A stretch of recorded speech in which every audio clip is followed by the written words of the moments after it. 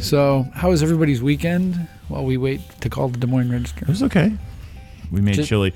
I did the thing where I made chili and I ate it for 3 days, and now I kind of feel like it's coming out of my pores. Little burpee? Little burpy. Little burpee. Little bloated. Did you make a batch of anything, Meg? No, absolutely not. Nothing that's coming out of my pores. God, it's cold in here. Right? I'm loving it. I know, but I've got the vent is bouncing off the wall and onto the back of my head. So I guess the vest and the flannel shirt were a good idea. I feel like a chihuahua, like those naked ones that just like shake all the time. Muslin. I was going to use that, but that looks itchy. I feel... Then I'd had more I problems. think it's 100% cotton. Really? I'm guessing. No, that's like... I wouldn't put that on my body. I think I'll stop shaking. I'll will myself warm. Yeah. Don't be an amateur here. Testing 1, 2, 3 on my mic. Testing 1, 2, 3 on my mic. Testing 1, 2, 3 on my mic. I'm Todd Meisner. And I'm Todd Welbert. And I'm Todd... Oh my God, I'm Meg McLaughlin. This week's Talking Pictures podcast is a conversation with Des Moines Register photographers Zach Boyden-Holmes, Michael Zamora, Kelsey Kramer, and Brian Powers about covering the circus, which was the Iowa caucuses. I think you'll really enjoy our conversation. Here it is.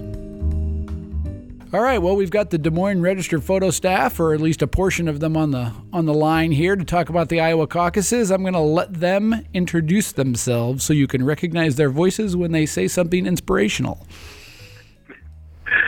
My name is Brian Powers. I'm Kelsey Kramer. I'm Zach Boyden-Holmes. And I'm Michael Zamora. Hi, guys. So have you recovered from the Iowa caucuses? Because you guys were at the eye of the storm. We did a lot with it, but we didn't come anywhere close to doing it as much as you did. I think, I can say for myself personally, this is Zach. I'm recovered now at this point. It definitely took me most of, it ended on Monday, and it took me the rest of the week to really recover and get back to normal. But it was also just kind of jarring to be going, 100 miles an hour and then just have everything come to a full stop. Partially, I guess I got the short straw and had to get up and shoot snow pictures at 7 a.m. the day after the caucus. But, walking around town to shoot snow features, it was, I think I saw one TV crew from Denmark doing a stand-up, but other than that, this town was just kind of dead. And it was people who hadn't left yet were about the only ones still trying to get out of town. Snowed in. Yeah, people who had gotten snowed in. So it was a great race to the end, and then just a full stop afterwards, which was the most jarring thing to me. As far as years go, was this year, because there's I don't know, it felt like there's a lot more interest this year. And I don't know if it was, Trump and Sanders kind of playing the spoilers, or, for the party faithful or whatever. But did you guys feel that too, or was I alone? This was my first year. This is Brian. So I don't know. It was pretty exciting for me, but I don't know about compared to other years. I guess. Well, I think just because it was such a close race for the Democrats, and there was really no one really knew how it was going to end. I think that there was just more people interested generally, and just the weirdness of the Republicans with Donald Trump and so many candidates. I think there's just a lot more going on than there is. I found it interesting that you'd used weirdness and Donald Trump in the same sentence. Shocking. Well, the interesting thing for us was that as it being an Illinois newspaper that whose offices can almost see the Mississippi River in Iowa from here, you can see it from the roof, yeah.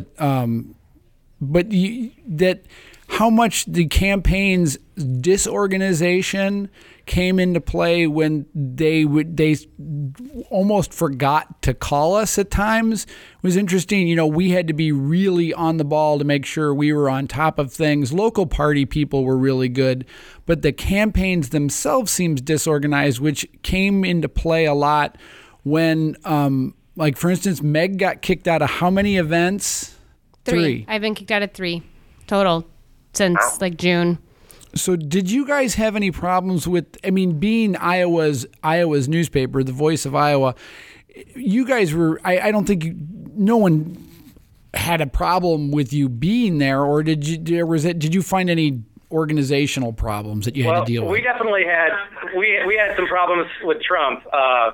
It goes back to August for us when he was gaining some traction. We had an editorial run in the newspaper saying that he was a distraction from the election and that he should drop out. And he didn't take very kindly to that. What? And yeah, go figure. And he refused to credential us from that point on. So it's not like, he didn't just kind of give us a slap on the wrist and say, okay, well, we're not going to deal with you for now, and then hey, we'll talk to us next month. They never talked to us again.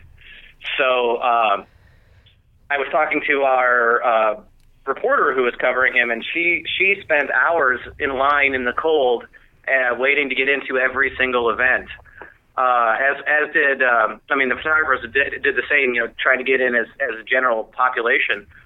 But it was really tough on the one reporter who went to all of his events. Wow. Because she had to stand in line for hours, day after day, 3 or 4 days a week, which did wonders for her overtime. But right, yeah.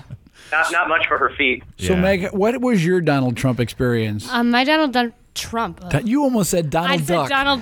You almost said Donald Duck experience. That's how tired I am from the Iowa caucus. No, my Donald Trump experience, I had something kind of similar. Absolutely not a couple days in a row. But when I was there, he had no media credentialed. There wasn't anybody. There was this list that had like 2 people on it. And so I was out there with, I think Fox was out there, tons of different newspapers. There was a newspaper or a TV station from Denmark even that was out there. But they had us all wait in the cold, too. We had to wait, I think it was about an hour and a half. I had snuck in with these 2 bigger guys that were okay and took off my coat, and they dog sniffed me and everything. But then they realized that I wasn't actually supposed to be in. And so I was escorted out. But they kept my cameras, and they kept my coat and my car keys and my phone. And so I had to wait out in the cold, too, until they decided just to let all of the media in anyway. So none of us were credentialed. But it was never going to be a problem. But they had us wait in the cold anyway until they decided it was all right. Is that when he threw media credentials at everybody? Yep. He just started passing them out like golden tickets. Did you guys have, and it's the couple times that I covered Trump when he was here, it's the same stump speech for pretty much everybody. And he goes through that thing where he starts mocking the media. And he literally goes, and those guys back there, and the whole crowd kind of turns. It's a weird feeling, right? It's not just me. He did that at, I think, probably every single one of his stops. But his first event in Iowa, I covered that. The first event after he announced he was running, he actually praised the Register. He called the Register a good paper and talked about an article that one of our reporters had just did and how he really liked that reporter. So, and then a month later, he hated us. Yeah. Thanks, editorial board, right? Yeah. Well, I thought the Register. Go ahead. I was just going to say that our reporter Brianne, they knew her at the events. They knew who she was, and they knew she was coming in as a regular person. But they still refused, despite the fact that they saw her at everything and knew that she was there. They didn't kick her out once they recognized her, but they would never let her in as media. So it was kind of like they knew and they were okay with it because they wanted the attention, but they were going to make a point about it no matter what. Wow. Well, he didn't spend very much in Iowa from a dollar standpoint. And most of his advertising was done through free media. We were covering him because he was the hot story, so that he didn't really need to spend a lot of money. He didn't run very many commercials on our side of the state. So I find it interesting that he was yelling at us and calling us, sons of bitches or whatever, and then be like, "Hey, you gotta cover me." So anyway, one of the things I noticed that a bunch of our political events happened at kind of weird places, kind of weird venues, where we've got, nice modern buildings here in the Quad Cities, and I assume Des Moines is probably the same. And they ended up in like the Call Ballroom, which is, I don't know, I mean, its heyday was in like the 40s. Hillary just wanted to see Jimi Hendrix's signature. His signature was behind at the it, stage. yeah. Yes. And it felt like there was this weird like perpetuating stereotype. Did they do that in Des Moines too, or were you guys at less than ancient buildings? And I feel like it was a pretty good mix. I remember the first event I did was an event Joni Ernst put on, and it was just in front of a barn, and they repainted the barn to make it look, grass there. It was just like this empty field, and they repainted the barn red and put this really beautiful like Iowa mural where dreams are made kind of thing, and of course, backed up 2 semis full of hay bales and the state imported from another state. I was gonna say because we're still doing hay bales here. It was pretty silly. I mean, when you actually looked at it, and I think the last one that Rodney shot was in a barn. Yeah, the Ted Cruz one. I just chuckled when I saw his images from that because it's like, hey, nothing stereotypes Iowans like hay bales in a barn. Yeah. Let's talk politics, kids. Yeah, it really depended on the candidate. It was Marco Rubio was always in a hotel ballroom. Yep. Ted Cruz for a while, no matter where he was, he had the same stage setup, so it almost looked exactly the same because of that trusted background and except for when flag, he was in like a case. Yeah. So it depended on the candidate, but a lot of them were. Oh yeah, it was a lot of ugly hotel ballrooms with every hotel ballroom has that terrible carpet that just is designed to make it so that you can't tell if it gets spilled on with all the colors. And low ugly ceilings, so they're kind of limited with that. But then like I shot Carly Fiorina at a come and go, and she pulled her campaign RV up and got some gas, and then came in and talked to voters for an hour at a come and go, and that was, I think, an attempt to maybe make her more relatable and less like a power broker businesswoman. But she buys gas for her big RV just like everybody else. I had covered Martin O'Malley and Chris Christie, and they both went to diners while people were eating. They didn't close down the diners, so there were people there that didn't expect there to be a candidate. I don't know if you had that same experience, if you had restaurants. Chrissy did that a lot. Chrissy was at a lot of diners, and I shot him once at a diner, the Machine Shed restaurant. Oh yeah.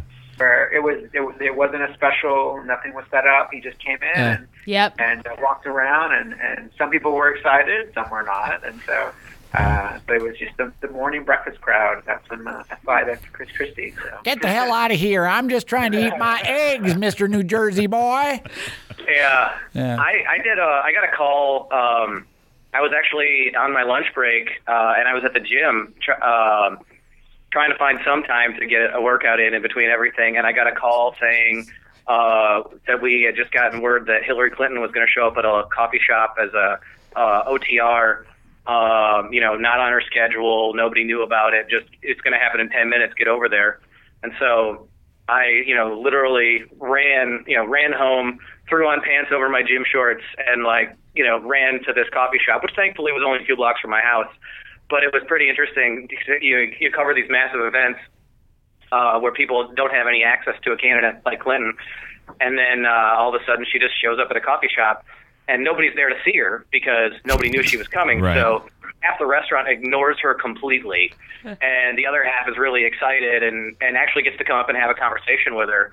But there was a guy eating his sandwich and drinking his coffee, 5 feet from Secretary Clinton, and said that some of the campaign people were like, "Would you like to talk to her?" And he's like, "No, me and my girlfriend are Bernie supporters, and she wouldn't forgive me if I talked to Secretary Clinton." So it was, it's a real mix of, you see the difference in interest level of real people when they didn't come, when they weren't intending to see the Secretary of State that day. Yeah, it was Chris Christie is the one candidate that caused me leg cramps. simply because in the bar that he kept going back to, which was the New Jersey Grill or the Jersey Grill in Davenport, he would hold his campaign event and people would sit in the booths. That his true believers or the Republicans that wanted to get to know him would sit in the booths. But the only place for us to be was kneeling on the floor in between the tables. And, after a while, it's like, I'm starting to cramp up. And then you kind of start to inch up to like get blood to your legs. And some little old lady would tap you on the shoulder. I can't see. It's like, okay, I'll kneel back down, Grandma. So back down you go. And there's no place to move because the place is packed and you don't, TV's all on one side and you're in among the tables trying to make a real picture. And then Granny's on your backside tapping you on the shoulder every time you move. I can't see. You're distracting me. I was like, oh, Jesus Christ, ladies, giving the same sponge beach. Tune in tonight at 6. I'm still impressed that you were at the gym, that you got a workout in. I'm impressed with that. Yeah.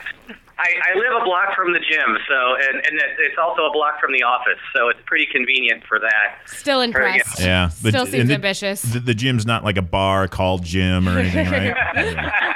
Checking. That's the library. Yeah, there's one called the library. Yeah, that's in Ames. Hey, Mom, I'm going to the library. How did you guys? And you guys might be a little different than us, but we kind of when the national media rolls in, we kind of get treated like the red-haired stepchildren in the room. Do you guys get along with them, or do you guys get similar kind of, step to the back of the bus, sir, treatment? I know a lot of the guys, I guess, just from seeing them over and over again. So as far as like, still photographers from Washington Post and New York Times, I mean, you get to know them pretty quickly, and the reporters from NBC and CNN and CBS. They all had embeds in Des Moines. The networks did. So I got to know a lot of those TV reporters. I think CBS had somebody, or no, CNN had somebody here 8 months out, NBC 6 months out. So I think it's easier when you get to know the people and they recognize you, and I think that helps with the process. And also they when you cover them that early, you know them from when nobody's paying attention. So yeah, I can understand that. I think where Todd was going was the fact that the campaigns were more interested in the network coverage, and the local coverage seemed to diminish. And I'm not sure that would apply in Des Moines, simply because as the paper of record, you probably weren't, set to the side. I found that local TV and local newspaper here on the edge of the state was never as important to Trump or, Cruz or any of those people when it came down to crunch time. And we were here when nobody cared. For example, like Bernie Sanders, when I covered his event, we all had been set up in the pool. We were all ready to go when the local campaign person came back and said, okay, well, you guys need to make room for AP and Getty. Like, you need to move back because they're going to be here. So we were always treated like we needed to move over so that they could be front. It kind of felt like we were not as important. I kind of felt that since we were the state paper, it kind of worked in our favor both ways, because when we had events where it was like Hillary events, they were big on letting local media in, so we were considered local media, hometown. But then we got to I was at a Ted Cruz event, and it was me and New York Times and a Getty guy trying to get in, and I was like, well, I'm with the Des Moines Register, and they're like, oh, okay, well come on, because you're the state paper. So sometimes we were kind of the bigger papers. Sometimes we were able to work it as we're local media. We're just the little guy. And so we're just the little guy. So it kind of worked in our favor both ways sometimes, at least for me. So. Well, and I think a lot of times at some of the bigger events, where like AP with Charlie, or we know a lot of the guys who shoot for Getty when Getty needed freelancers here, and a lot of it was whoever got there first would just tape off 2 or 3 spots so that. We knew where we were going to be set up. We would talk to each other like, hey, you covering Cruz tonight? I'll get here at this time. I'll tape off spots, or can you tape off my spot? So I feel like we had a good working relationship with everybody that was around. And there's a couple times in scrums where you'd get separated between the pack of photographers, and if they were being led somewhere, everyone was pretty cognizant of the other photographers, and everybody knew that they all had a job to do, and everyone was pretty good about moving around. I think the only time that I had any issues was at the state fair. It was just because it was so many people, and it wasn't with the media, it was with the general public that was just trying to get so close, and that was... The state fair was definitely the worst. I mean, not just for many reasons. The weather being one of them, it was incredibly hot, but just but yeah, I've never been packed in more than the Clinton came, and then Trump came back to back, and I mean, there were points where you're moving with this scrum of people that, I mean, I could have just picked my feet up, and I would have just kept going with it. There was a gridlock literally with Clinton at the Butter Cow where, the building was shut down. No one could get in or out. It was just so packed, and it was 90 degrees. And then I got back into the media center after Clinton to file those photos, and they were like, "Trump's here, go!" So, oh man, I literally sweat through my shirt and my shorts. And the last time I think I sweat that much was covering the John Deere Classic. I was gonna finish your sentence for you, but I wanted to see where you were going. But yes, that's. Oh man. You're talking about crowds. Oh, I'm sorry, I didn't mean to interrupt. I was just going to say, at the state fair, I mean, even the smaller candidates had, ridiculous scrums. I was covering Fiorina and Huckabee, and it was just, there were people everywhere. And I was with Fiorina in the sweet corn tent, and I, was keeping my distance because I was right next to, a giant pot of boiling water full of corn. And I had another photographer who was like, "Are you going to get up there?" No, I'm not going to get up there so you can push me into the pot of boiling water full of corn. So. I want to go back to the ridiculous idea of Hillary Clinton and a butter cow.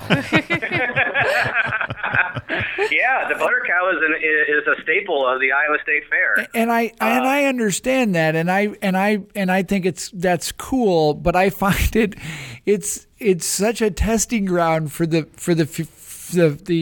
future leader of the free world as how they react to Iowans and a butter cow. I mean, and grilling pork chops. And taking a bite of a pork chop. Oh, yeah. Wow. Yeah. Yeah. Well, she couldn't even get in. There was no way for her or Trump to get into that building because it was so full of people. She did go through the building. Did she? Oh yeah, I went through that. It was tight, but I went through that building. I can just see some Iowan who doesn't give a crap about Hillary Clinton say, "I waited in line for 2 hours in 100-degree heat, and she just gets to walk right by." Yeah. I had an interesting. We had a Clinton event here, and I was amazed at how many people. And I don't know why it was this. Well, I think it was because it was her and Bill, and so there was a really, intense crowd reaction. But how many people do that kind of weird selfie thing now, where they hold their cameras up? It's kind of like the counting coup thing, where it's like Facebook coup, or they try to get a photo of the candidate, and all you get from a riser are pictures of cell phones. Yeah. Yeah, always. That is definitely it. Did you hear them kind of just take a collective sigh on the other end of the phone? It's like, selfies. Anyway. You always knew you could come back with the selfie photo. That was true. Yeah. After when we first started in it, it was we could take a picture of someone standing behind a microphone in a ballroom or wherever in any town in America, and it looks like any other town in America. But trying to get local faces in these pictures with her or him or whoever was kind of our mode of operation. But then it became ridiculously redundant after every single person is and it was the same thing with when Bill Murray was here for the summer. I mean, people are so rude. it's not, hi, Mr. Murray, or hello, Secretary Clinton, or whatever. Could I get a selfie with you? They grab the person and launch them, the celebrity or candidate, in front of their cell phone. And then what I love is when the phone turns off while they're doing it, and they're panicking, and the candidate's just like, I got to move on. Yeah. Your vote doesn't matter that much. Yeah. Did people push quite a bit? I know I covered quite a few of them, but I know at least at a Rubio event, an old man was a bunch of teenage girls that were there for a field trip had rushed to go get their selfie, and they had trampled this 95-year-old man who had fallen down on the ground. See, Gloria Steinem is wrong. There were teenage girls at Rubio, too. They weren't just at the Bernie Sanders events. There's lots of teenage girls at Rubio. I think our Bernie Sanders event was the only one where the crowd was really, really pushing to get, because usually you're pushing against other media, but it was a New Year's Eve Bernie Sanders event. Lots of young people there, all with their phones out. And so I think some of them think he's Larry David. Yeah, It could be. So they were really pushing. They didn't care that media was working. They were just like, nope, I'm going to get my selfies, so just get out of the way. Do you find a general among the true believers mostly an automatic adversarial relationship between you and the people who are there, because they're assuming right off the bat, doesn't matter who the candidate is, that you're against their candidate because you're in the media. You're the liberal media. Or the conservative media, depending. It doesn't matter who the candidate is. I ran into that more on the Republican side than I did on the Democratic side, but it is definitely something that, I think we don't really talk about the rhetoric that you mentioned earlier how Trump is always hating on the media at every speech. Cruz does it too. And it rubs off on their followers, on their constituents. And the thing is, they love. I mean, behind closed doors, they love the media. We did this project where we did 18 hours in the day of the caucus. Brian has some amazing photos of Rick Santorum pulling his boots on in the morning at 6 in the morning and getting ready to go out on the same day. We shot, I think, 9 candidates at 18 stops, and I was waiting for Ted Cruz. It would sound like I was a stalker if he didn't know I was there. Waiting for him at the hotel when he showed up at midnight, and the way the downtown Des Moines Marriott's laid out, the bar is open to the lobby, and I was probably drawing some attention to him, shooting pictures of him as he walked in, and some guys from the New York Times and Washington Post came up, beers in hand, and asked him, because it was the night that Trump had announced he was going to skip the debate, so they wanted to ask him about it, and he just stood there, even though he was tired. It was midnight. He stood there and had laughs with him. He pulled his phone out and showed him texts from his college roommate, showed him a video. He loves these guys. Yeah. But he scores points every day by saying, "Oh, the media said we couldn't do it. The media this, the media that," and we allow them. We don't point that out to people.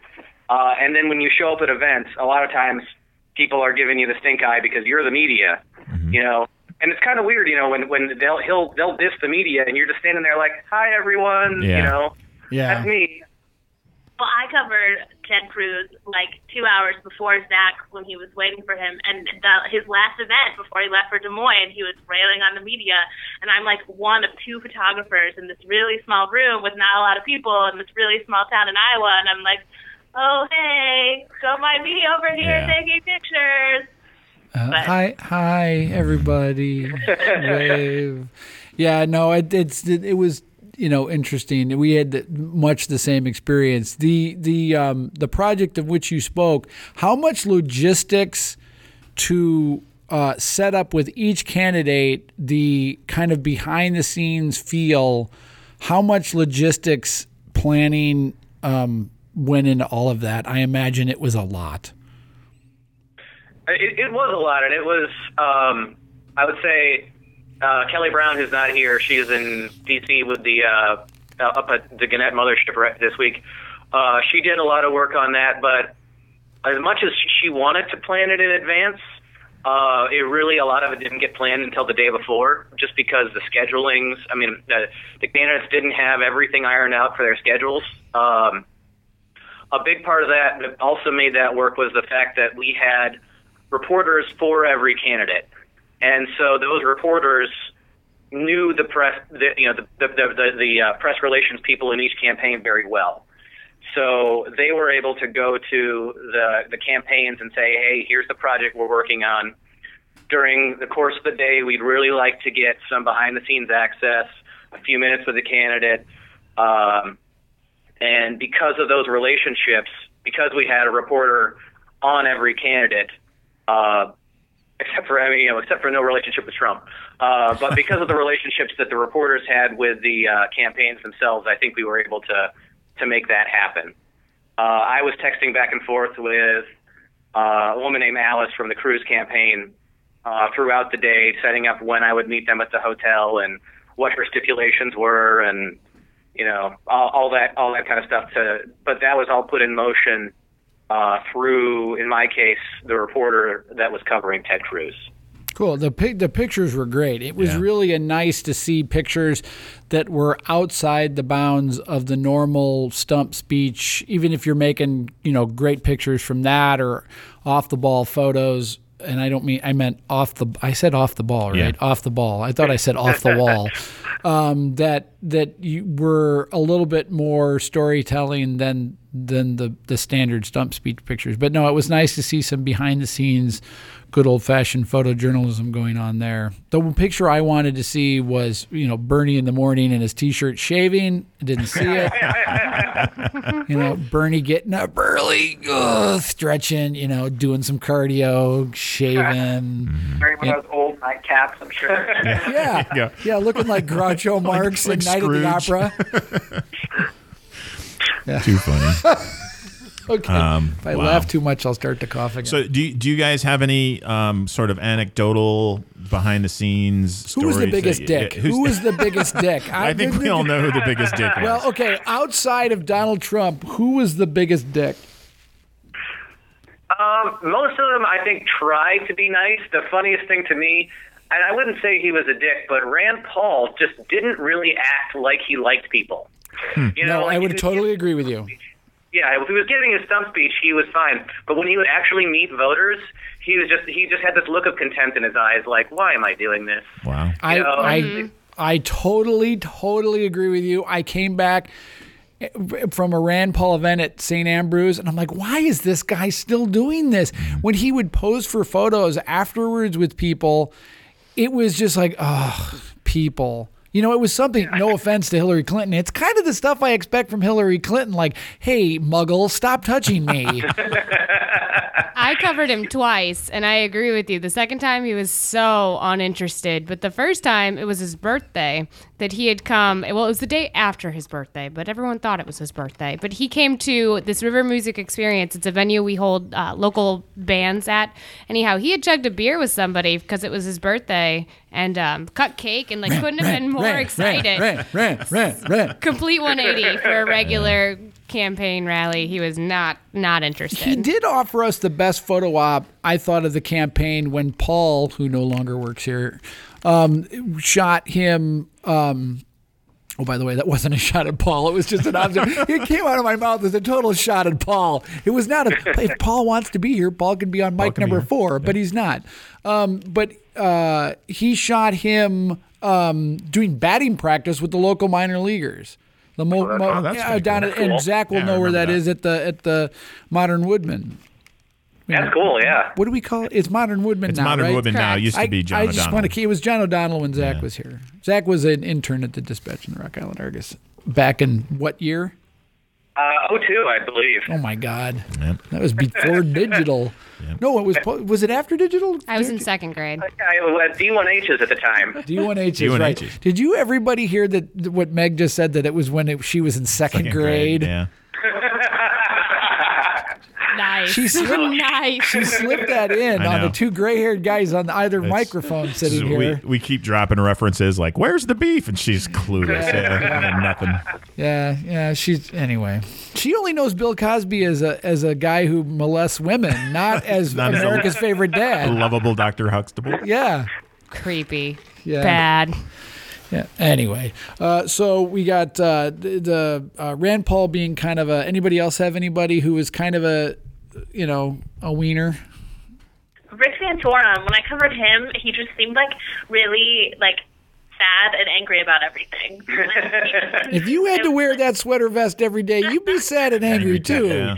I took pictures of him at a house party in Waukee, and he just house party sounds like he was really jamming. House party is probably not the right way to describe it. Not the kid and play kind. Some mixtapes. But he just seemed like really, I don't know, he was just bummed out about everything. He seemed really sad. I don't know. Maybe he was just having a really bad day. Hey, America doesn't love him the way he wants to be loved. So anyway, it was interesting as time went on how, Carly Fiorina showed up with all the spit and vinegar, and then she just sending her husband to do her bidding at the end. It's like, honey, can you go to Iowa for me? I don't want to go to Davenport again. I was amazed. She did I don't even know what it was. It was around Christmas, and it was like a mixer where there was food, and I think it was open to the public, but they didn't give you any food, though, did they?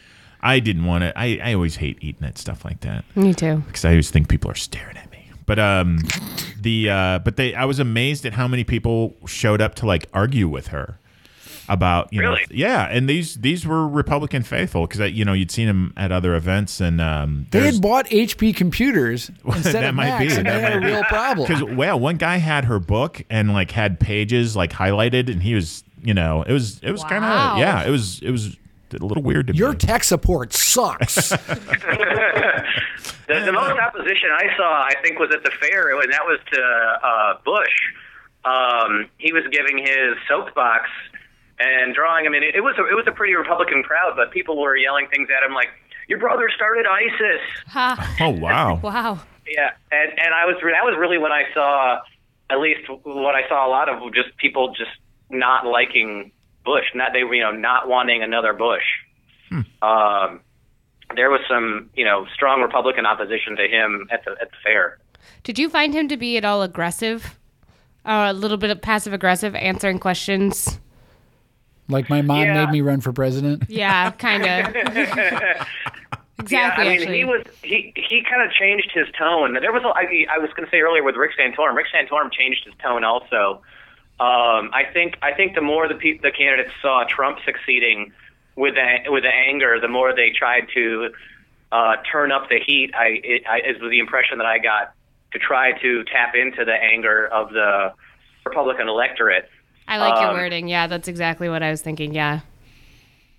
Or the angry white voter. Yeah.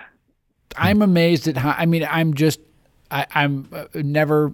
It's really interesting to me how many angry white people are running around the state of Illinois and Iowa, and I understand why a lot of them are angry, but it seems coming on the heels of Ferguson and whatnot. It's like there's a certain segment of society who is following Trump, who has now tried to raise their game of anger to get attention, because the anger of the shootings in Baltimore and whatnot and all of this, they saw that played in the media, that being really angry got them the attention to hopefully facilitate change. So now they've kind of, and I don't even think it's a collective decision in there. I don't know if there's a home center, like a headquarters for angry white people. I don't know that and they're sending out orders, but that seems to have been that learned behavior, that if we yell really loud, someone will do something, as opposed to some kind of social discord that would maybe we could get things solved without burning. Just burning all our bridges. It just doesn't. Anyway, that was my political soapbox statement.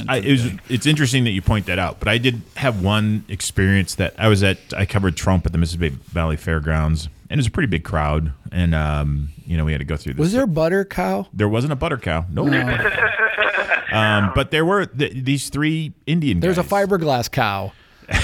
But it's not as nearly as interesting. Yeah, it's out by the gate. Yeah, right. out by the gate. But these 3 Indian guys showed up, and by Indian, you don't mean Native American. I don't mean Native American. I mean Southeast Asia, I think it's considered, but that continent. Mr. Geography. And it was just kind of, it was just kind of like, wow, you guys are, you're the brownest people here, that's for sure. But it was just like, I'm kind of curious. I'd love to hear, like, are they supporters? Are they just here to listen? Do they just want to kind of get close to history? Are they interested in how the crowd reacts to them? And it was kind of weird watching them walk through the crowd because they definitely garnered some. I had the same experience. Yeah, there were 2 big families from Chicago. One was supporters, one wanted to, I think, cause attention. Yeah, that was interesting. Yeah. Did you guys have that experience at all? I know I was talking to one of the NBC photographers, videographers, and he is Asian, and he had somebody at a Trump event, like, are you shooting for ISIS? And he started laughing. Oh, nice. God. Yeah, he started laughing, and he just didn't answer. And then the guy just started screaming, he's shooting for ISIS! He's shooting for ISIS! Like, you know, and like... Oh, God. I know. I'm just waiting for the headline, photographer punches caucus goer. I had the same experience. I had put my scarf over my head, and I had someone scream I was a terrorist when I was just walking because I was cold. That's because Donald Trump made you stand outside without your coat. Yeah. I had a big scarf. Good Lord. He didn't take your scarf? No, he didn't. Thank God. Well, anyway, I looked up at the ceiling and I forgot what I was going to say. That happens a lot during the podcast. If you're a listener, I'll forget what I'm going to say. I was curious if you guys, I noticed that I started luckily finding the same people going to this Republican events. I noticed a lot of similar faces, which was nice because then I didn't have to ask for their name again. Just kind of my fail safe. I know there was one woman who was dedicated. She went to Jindal. I think. Am I saying that right? If you went to a Bobby Jindal event, you are absolutely dedicated Republican. No, I went to 3, and she was at all 3, and now she's a huge Cruz supporter, and got a nice photo of her hugging Cruz. I mean, she's a dedicated Republican, and same with Hillary Clinton. I mean, those people, I almost call them fans of Hillary Clinton. They're not really supporters. They're fans. Did you guys see any similar faces? Familiar, not similar. Oh yeah, I mean, I definitely think it seemed like there was people that would just go, like, oh, what do you want to do tonight, honey? Oh, well, I think Ted Cruz is in town. Let's go see him. And they're just kind of like whoever was in town. They were just going to see a show, whether or not they supported him or not, just to kind of hear him. And even if they were across the line, it was just like, well, they're in town. We might as well go see them and take our picture with them. It's sort of like cool. I mean, it's cool that people are engaged enough to do that. Yeah, but don't you think at some point it's just like the old people that go to Sam's Warehouse Club on the weekend to get the free handout food? Oh, yeah. It's cheaper than cable. That's true. There you go. Well, I think that was one of my favorite parts. Is like we talked about earlier when they, people would just be going about their lives, and all of a sudden Mike Huckabee walks in on their lunch, and it's like, oh. Hey. Well, they were afraid Mike Huckabee was going to eat their lunch. He did steal a fry. Yeah. I did steal a fry. Nice. Well, it's like when Obama went to made the stop at Ross's during it was like 2 years ago, and Obama there was rumors he was going to be there. And the woman who owns Ross's is a very nice person, and she is what you call a true believer in Barack Obama. She was just the video I have of her losing her shit, for lack of a better term, out in front, thinking he was going to show. When he did finally show up, she was like one of the teenage girls you see in the old films of the Beatles, And so we had to make the decision from a photo standpoint that it was just me and a reporter, and our other photographers and reporters were at the Alcoa factory where he was going to be, and then we had somebody at the airport. So and I don't know how much experience everybody has with the I-74 bridge, but when the I-74 bridge goes dead silent, and you're standing underneath it, it's really creepy because it's never quiet. And so, all of a sudden the owner decides she's going to leave the restaurant and go stand on the corner in case he doesn't stop. Well, we have to make the decision. If he doesn't stop, then we have a picture of her waving. If he stops, but only stops at the corner to say hello to her, then we have to be there for that. But if he comes to the restaurant, we're outside and she's outside. So maybe they'll let us in. So you have to make that calculated choice. And so the Secret Service comes flying over with the county sheriff's department. I'll come off that ramp into downtown Bettendorf, and we're screwed because right at that moment we realize she's getting in and we're not. And that was that Secret Service moment where you're like, hi, Secret Service guy, I'm going to follow the owner into her restaurant. And he's like, well, who are you? Well, I'm with her. No, you're not. Oh, of course I am. How much Secret Service, that was a really long build up too. How much Secret Service issues did you have? I guess like when they did that OTR at the coffee shop, I was rushing over there. Tell everybody what an OTR is. It's an off the record stop that's not on the schedule. Right. So it would have been like the one that she stopped at when he stopped at Ross's. It's like the Secret Service is freaked out because they haven't vetted the building yet. Yeah. Yeah. So she was already inside when I arrived, and I went to the main door, and the Secret Service stopped me. And he asked, who I was with and what I was doing. And I told him that I was, with the Des Moines Register. And he was like, well, she's already inside. And I said, well, they asked us to come because, they had called. And I just said, they asked us to be here. And he was like, okay, we'll go to this other door. And he had me go around to the other side of the restaurant. And there was a guy there who was polite, had a magnetometer, opened my bag up, inspected my bag. And I carry a big rolling bag just to keep the Oh, you're dope in it? No, sorry. So it had my laptop. It's got chargers. It's got all my stuff in it. And so he searched the whole thing, and I'm sitting there like twiddling my thumbs, going, I hope I don't miss this because I had just been rushing over. And then he had to call on his little headset and ask somebody to come open that back door. But once I got inside there. She stood around there and talked to people until I actually had to leave because I was supposed to be doing an ed board with Rand Paul. And I actually had to let Rand Paul into our office. But she stuck around, and it was, since it was off the record, there was nobody, she wasn't getting mobbed. She had real conversations with people. It was pretty cool. Cool. But the whole time, the Secret Service kept her in one area of the restaurant, and they kept a path clear to that door that I had tried to come into. And at one point, I had tried to swing around and shoot from the other side, and the agent, anyway, I shouldn't say the agent because there were like 6 of them, but one of the agents, grabbed me by the shoulder and said, we're keeping this route clear. And I was like, okay. Like, they had a game plan for that restaurant, even though they didn't have a chance to sweep it. They kept her in one area with a straight shot to the door, and they didn't even want a photographer in between her and that door.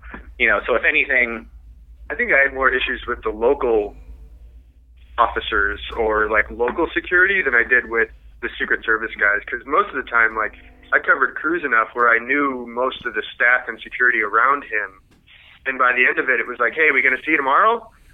Yeah. So, those guys were fine. It was the local guys who sometimes I think were a little bit on edge, trying to make sure nothing happened, that were a little bit overbearing sometimes when it's like, hey, I just need to step out here for 5 minutes, take a few pictures, and I'll step right back. And you're like, no.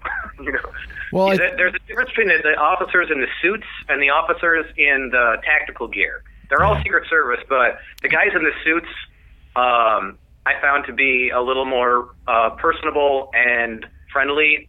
If they knew who you were. If you had a relationship, they'd seen you before that. Yeah. Whereas the guys, they would just bring in, they have an office in Kansas City. And so if there's, we have so many people here, they just would bring in uniform guys. When I say uniform, I mean like, black tactical gear with, U.S. Written on it. Those guys were not smiling at all. Smiling. Guys in the suits, like they were personable and would joke with you. I chatted with one of them for probably an hour before a Clinton event, and we just sat there and chatted, and he talked about how it was way easier on Clinton's detail now because when she was Secretary of State, they had to split duties protecting her between Homeland Security and the Secret Service, because normally the Secretary of State would be protected by a different branch of government. And, he was sitting there and I just chatted for an hour about protecting, Hillary Clinton. So some of those guys, and especially, I guess, when you get to know, I don't know them, but I recognize some of them. Right. Yeah. So, and they definitely it was kind of one guy creeped me out once because I was shooting, I should really say photographing. I was photographing. He didn't flash you, did you? That's not where the story is going? Well, he did not, no. Okay.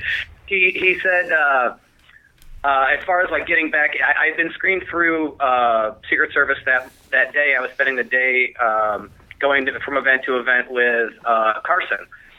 And so they had inspected us. They had inspected our stuff. They had a guy crawl underneath the press van, even though it was the press van provided by the campaign. They had, inspected the engine compartment and crawled underneath it.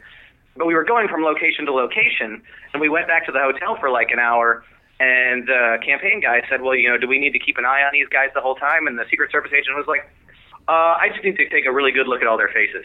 And he just stared at me for 5 seconds. I was like, "Okay," and I was like, I think he saw my soul. I'm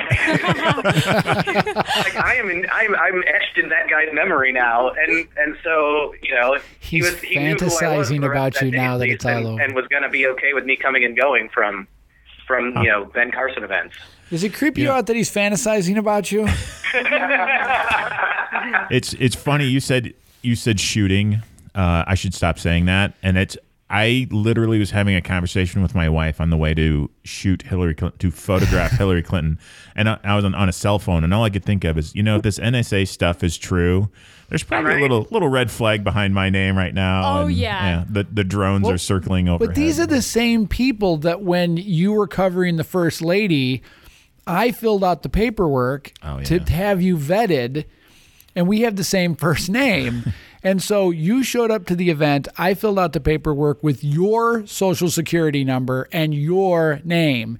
And when you got to the event, they told you couldn't come in because you weren't me. Yeah. Now, this is the government that is here to protect us and is, really. And so and you guys know how bad Kinnick Stadium is to get a phone call in or out of it. I'm sitting in my seats at Kinnick Stadium and my phone buzzes and it's Todd standing next to a unmoving Secret Service agent that won't let him in to the Wharton Fieldhouse to cover an event in our town. And so I have to run down to the concourse to while everybody's buying their hot dogs and whatnot, and try to get a quieter voice to explain to him that you didn't vet my social security number. The person who you vetted is standing right in front of you. You didn't vet me. And so it's kind of scary that, even though they're doing all these things and making us jump through all these hoops, you can still have the two men named Todd throws the government security out of whack. Yeah. Yeah, that is a little scary. Yeah. Yes. So the next photographer I hire when Todd retires is not going to be named Todd. Surprisingly, her name will be Meg. No, kidding. That's Toddism, man. It's Toddism. Yes, it's anti-Toddism. That's kidding. Well, hey, I've got to go shoot a portrait, so I'm going to sign off. This is Zach. Good talking to you guys. Hey, Zach, thanks very much for participating. Yeah, you guys have a good day. All right, we'll see you. Thank you.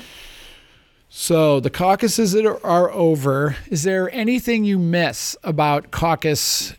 What is it? 18 months? It's about 18 months of sheer nonsense, isn't it?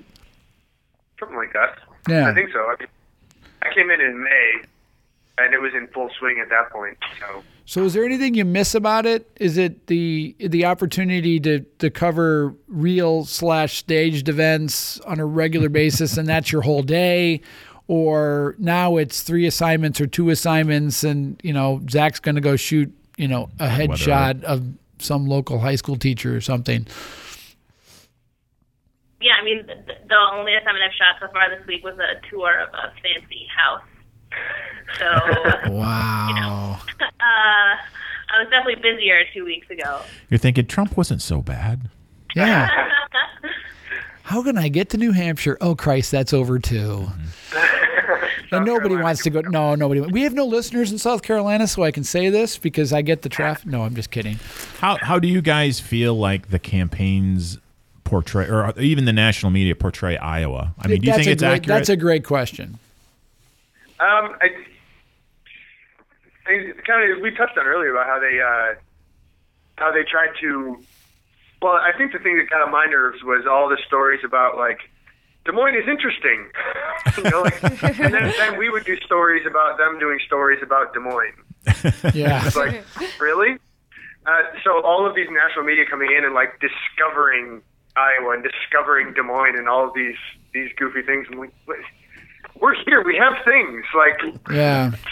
What was interesting that after a while I thought that the national television media, especially, was using the term "in the heartland" with a bit of derision in the tone. He's like, I'm still in the heartland. I just want to go back to my New York apartment. Mm-hmm.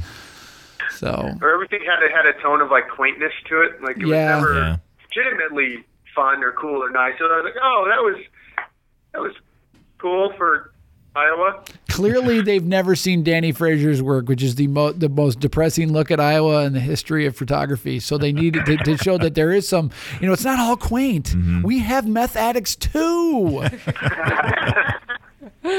So it's not just corn. Yeah. By the way, I love Danny, but that was just, the Driftless is like, oh my God, that look at Iowa is so depressing. Mm-hmm. Open and honest, but yet depressing. But yeah, no, it's interesting because I've covered a bunch of these. And so I remember my favorite are when you see national media people who you see on television on a semi-regular basis practicing their stand-up in the corner, talking to no one. I've always found that weird. Yeah. Yeah. I just always... TV voices always sound different in person. Yeah. It sounds normal when you're watching it on TV, but when you're hearing them say it live, it's like very out of place. Sounds very weird. Well, Candy Crowley's voice really, before the auto-tune, she sounds like, a cartoon character, but then they deepen her voice I'm kidding. Earlier someone mentioned the Denmark crew that was here. Yeah. And I ended up on the same riser standing next to those guys, and they did a live. And it's the same guys. It's got to be the same guy. We had the same guys, yeah. And Denmark was all of Denmark, only two. Well, how many? But how many are here? I got to believe that's a pretty small number. But they were doing a live shot next to me, and it was at that kind of time of the stump speech. It's where it's I've got this photo covered. I'm just waiting so I can get out of this riser and onto another riser, or maybe get your selfie with the candidate. Get my selfie with the candidate. Dang right. Yeah. Gotta have that Facebook coup. But he started talking, and all of a sudden it was like that's not. That's not English. That's not English. Yeah, that's like not even close to. It was just weird. Were there any Japanese crews? I always find the Japanese crews because they have to do their live shots in the middle of what is, seemingly a weird time to do it here, but is I didn't see another part of the world. That doesn't mean I anything. did. I saw a handful, but never doing a live shot. But I did see a couple of Japanese crews running around. I saw them quite a bit with. I saw a lot of different worldwide media with Sanders quite a bit. The most diverse, different kinds of media with Sanders. The story about you getting kicked out of Bernie Sanders is so comical because here's this you got kicked out by, and we were talking about how the local, I remember now after having looked up at the ceiling and forgotten what I was going to say, was the fact that the most, Todd coined the phrase, the biggest how was it? The biggest threat to American democracy is a local volunteer with a clipboard. The clipboard and a radio. Yep. Yeah. Forget Nazis. Forget the Klan. Yeah. It's a volunteer with a clipboard and a radio. Yeah. You can't come in. Well, why can't I come in? You're not on my list. My list. Can we get a hold of somebody? Can we? Yeah. I don't have their number. Yeah. I'm not calling them. I'm not calling them. No, I don't want to look bad. Yeah. It's like I'm just. I'm from the local paper. There's only 2-3 other media in this small room. Why is it such a big deal? Yeah. But anyway, but it's always some guy with a local, it's the same thing when you go to anything where you have the mall cop who wants to stop you from taking a picture in the mall or outside the mall or 2 blocks from the mall or something. Oh, they're the worst. Yeah. Yeah. They've got a list of priorities that they've been given by their boss, and that minimum wage job they want to keep under they know how the media works. Yes. Yeah. The people they're talking about that had kicked me out, they were the local campaign manager. Like, they were just local campaign volunteers. I wasn't in the press pool area. I had no idea. I guess I was just ignorant and thinking, like, I just show up with my camera because it's just a little office. His field office here is, probably the size of this studio, which is, it's like a regular bedroom almost size. We're in a closet. It's packed full. Your bedroom is this big? No, it's not. But with this big a ceiling? Weird. Things you learn about your coworkers. I'm fascinating. But it was small. And they said that it was not open to press, but it was open to the public event, but not open to press event, which was confusing anyhow. He had said, since I'm not on the list, I can't go in.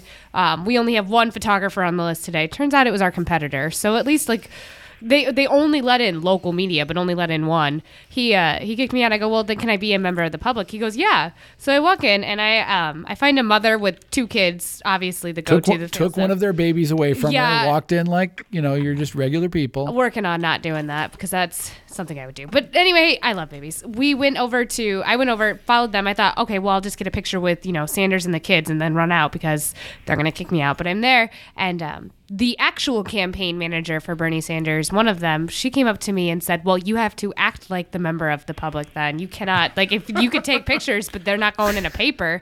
And I was like, I'm done. Like, I just had left. Pretty sure you can't tell me that. Waited by his bus then to get him leaving because it's just, I'm done. Act like a member of the public. Yeah. So you had to take a selfie with him? Is that the deal? Right. I tried everything I could, but I was getting trampled on by a lot of different teenagers for Bernie Sanders. Tuesday's Dispatch Argus cover, Meg's selfieing because she's just pretending to be a... Yeah. They're laughing like I haven't thought about it so many times with these candidates. Anyway, so what's the big story in Des Moines now that everybody's gone? Basketball. Yeah. Basketball and wrestling. Yep. Can I ask if you guys, there's been a lot of caucus talk about how Iowa's handled the caucus. Have you guys had any grief? Anybody talk to you about it? Any voting fraud for either of them? Yeah, I was going to mention I liked the Des Moines Register, the call for, I don't know, recounts not the right word, but recalculation of the votes. Well, the Democratic caucus is ridiculous. Right. Yeah, there's nothing to recount. I think so. Oops. I think they recalculated, but no one's really mentioned anything to me, at least, about it. I think most of the general public's just kind of glad it's over. Were any of you there for when any of these coin flips happened? No, it's not at a coin flip. I was at Ted Cruz all night. I was at a rural caucus site, which was inside of a home of someone. Oh, I saw those. That's weird. It was really fascinating because I moved here from Texas last year, and so covering elections in Texas, you're not allowed within a certain number of feet from the polling place. You can't shoot them voting. And so for me to be in the room as they're caucusing, I kept thinking, am I supposed to be here? Should I, right. Should I be outside? Like, why are you letting me do this? And so it was interesting to watch. It was interesting to watch that process. For the Democratic caucus, the way they did it, at least in Scott County, they counted heads on sides of rooms. It was new for me to even experience that. I realized that they had counted me as I was leaving because I was on the side of the Bernie Sanders, that I was a part of the count, me and another reporter there. And so he was brilliant. He was the one that figured it out and came in. And I was like, oh, I doubt it. Come on, let's just go. Hurry up. Let's leave. But he came up and like, I didn't think anything of it. But they actually did count us. And Sanders would have won then that side. At least for that caucus, but then it was even when we said it wasn't us. So I wasn't sure if any of you guys. You needed to have a hat that said "Don't count me." Yeah, I mean, did you have any of that kind of issue, or did you say anything to any of the caucus delegate leaders? Of course, I stand out with the camera, so they didn't count me in the home caucus. But it was funny to watch the caucus leader for the Hillary side was counting people and somebody that was just there to caucus was like, no, you counted wrong. It's actually 29, not 26. And she's like, oh, okay. And I was like, wait, is someone going to verify this number? Yeah, seems pretty unofficial. Yeah. Will you stop counting the caterer? Yes, caterers all across the state of Iowa are getting counted inadvertently. So anyway, well, we can't thank you enough. I thought that this was something we needed to do, and we couldn't really do it by ourselves because we needed somebody, a group of photographers that were really in the heart and the thick of it to be able to give us give our listeners all four of them we have listeners in New Zealand, by the way, to distract myself. I always find that interesting when it pops up in the statistics that there are people listening to us in New Zealand. That is one bored dude. Yeah, one really could be bored my brother. dude. Is that your brother? It could be my brother. He's studying abroad in New Zealand. Oh, well, that kind of blows. It's not nearly as sexy Not to anymore. pop the bubble. Sorry. Oh, my bubble has been burst. Anyway, we thought we needed to discuss the Iowa caucuses because it was such a hot topic, and especially as the way the media was treated, and we wanted to kind of get a really good inside look at it, and you guys provided that. We really, really appreciate your time. Yep. Yeah, thanks for asking. Thanks for calling. No problem. All right, we will see you guys down the line. And John Deere Classic. Yeah, John Deere. Are you going to send somebody to the John Deere Classic? Send Zach so he can come and sweat. We'll see if we get Zach with an extra shirt. That's right. Actually, please. By the way, when did we move? They moved it though. It's not going to be in July. It'll be over August. It's August 9th is definitely one of the dates. So it's that week. So it's still going to be hot, but it won't be July hot. No. So from that to State Fair. Yeah. Bring your butter cow. All right, guys. All right. Thanks very much for talking to us. We'll see you later. Bye-bye. Have a good one. Bye. That went really well. Yeah. They're so nice. They are. Yeah. There are a lot of them. I thought they gave some very good insight. But anyway, so that was good. Yeah. We're still recording, but they're not here anymore. All right. Well, this is a big one because right now it times out of the $1.25. I think you're going to have to do some I'm going to have to thinning do here. some thinning, kids. All right. Hey, thanks for listening, everybody. I'm Todd Meisner. I'm Todd Welbert. And I'm Mike McLaughlin. And we've been talking Iowa caucuses. We'll see you in 4 years, folks. All right. Bye-bye. The Talking Pictures podcast is a production of The Dispatch, The Rock Island Argus, and QCOnline.com.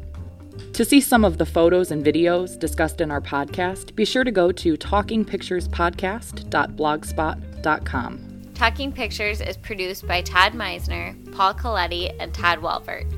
Thanks to Laura Anderson Shaw, Meg McLaughlin, Laura Frames, and Randy Fisk. The music was provided by Kevin MacLeod at www.incomputech.com. Make sure you subscribe to Talking Pictures on iTunes or SoundCloud.